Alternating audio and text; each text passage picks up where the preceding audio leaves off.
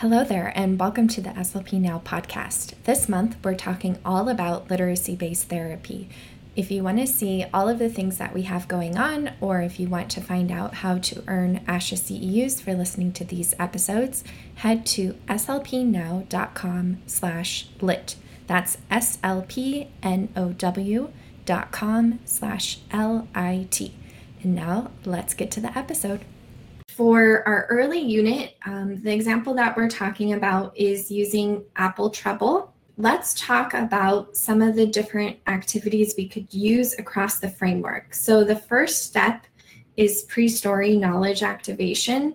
And some things that we can do are to just take a virtual field trip of a forest if the students aren't familiar with that.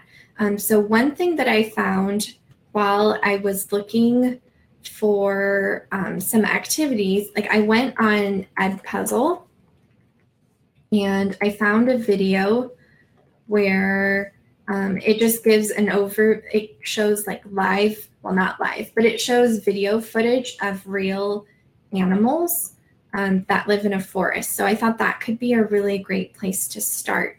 Another activity that I really like to do, like I mentioned this before, is story grammar. So I like to I have an interactive story grammar that I created for the SLP Now membership, but it has the organizer and it has interactive pieces that we can use when we actually get to the interactive story component, but there's interactive pieces. But what I would do is just duplicate the organizer and then just clear off the icons because we don't need those.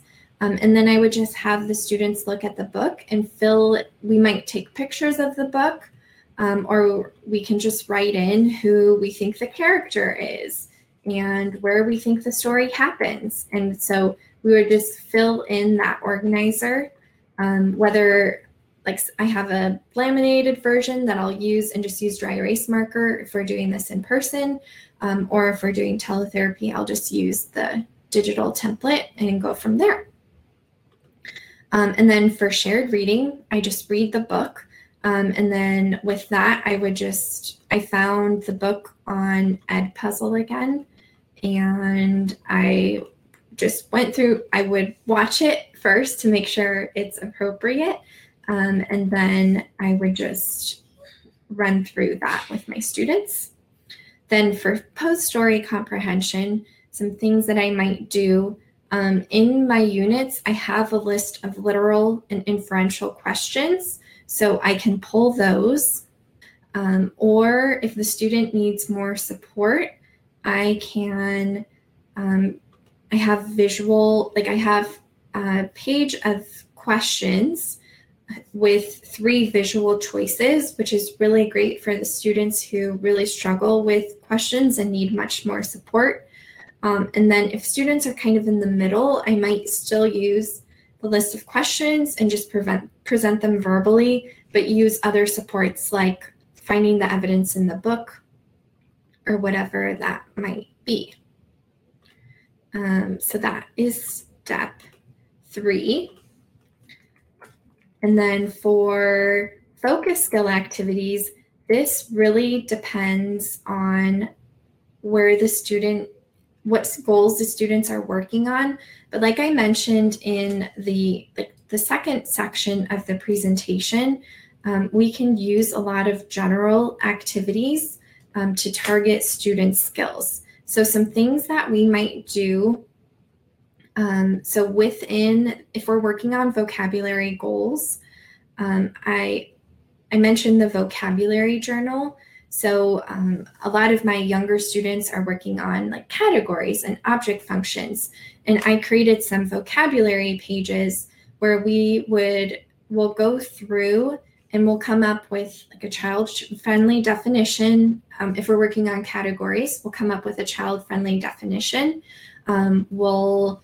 It includes an activity where they identify exemplars or non-exemplars of the category, and they can go ahead and like cross out the ones that are not examples, and they can circle the ones that are, or whatever floats their boat. And then we can build on that category by adding screenshots from the book that we read, or drawing pictures, or just writing in examples. So if we're working on animals and we read Apple Trouble, there's definitely a hedgehog in the story, and we can list out the other animals and add it to their category page. And the cool thing is this page belongs to the student. So I can create a Google slide. If we're doing this virtually, I would create a Google slide document that includes all of their vocabulary pages. And I can go through, like if we read Apple Trouble this month, we can add all of the animals in that book.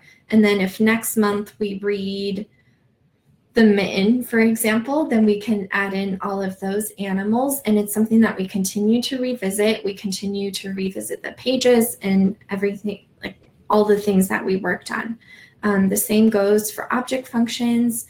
And then while we're doing these activities, so yeah, it's perfect for the student who has the category goal, but we can also, it's still language rich. So if we're working on grammar, we can have the student who's working on grammar create sentences about the animals or non-animals on the vocabulary page. And that will benefit the student who's working on that grammar goal, but it also benefits the student who's working on the category goal because they get more meaningful exposure to that concept and those skills.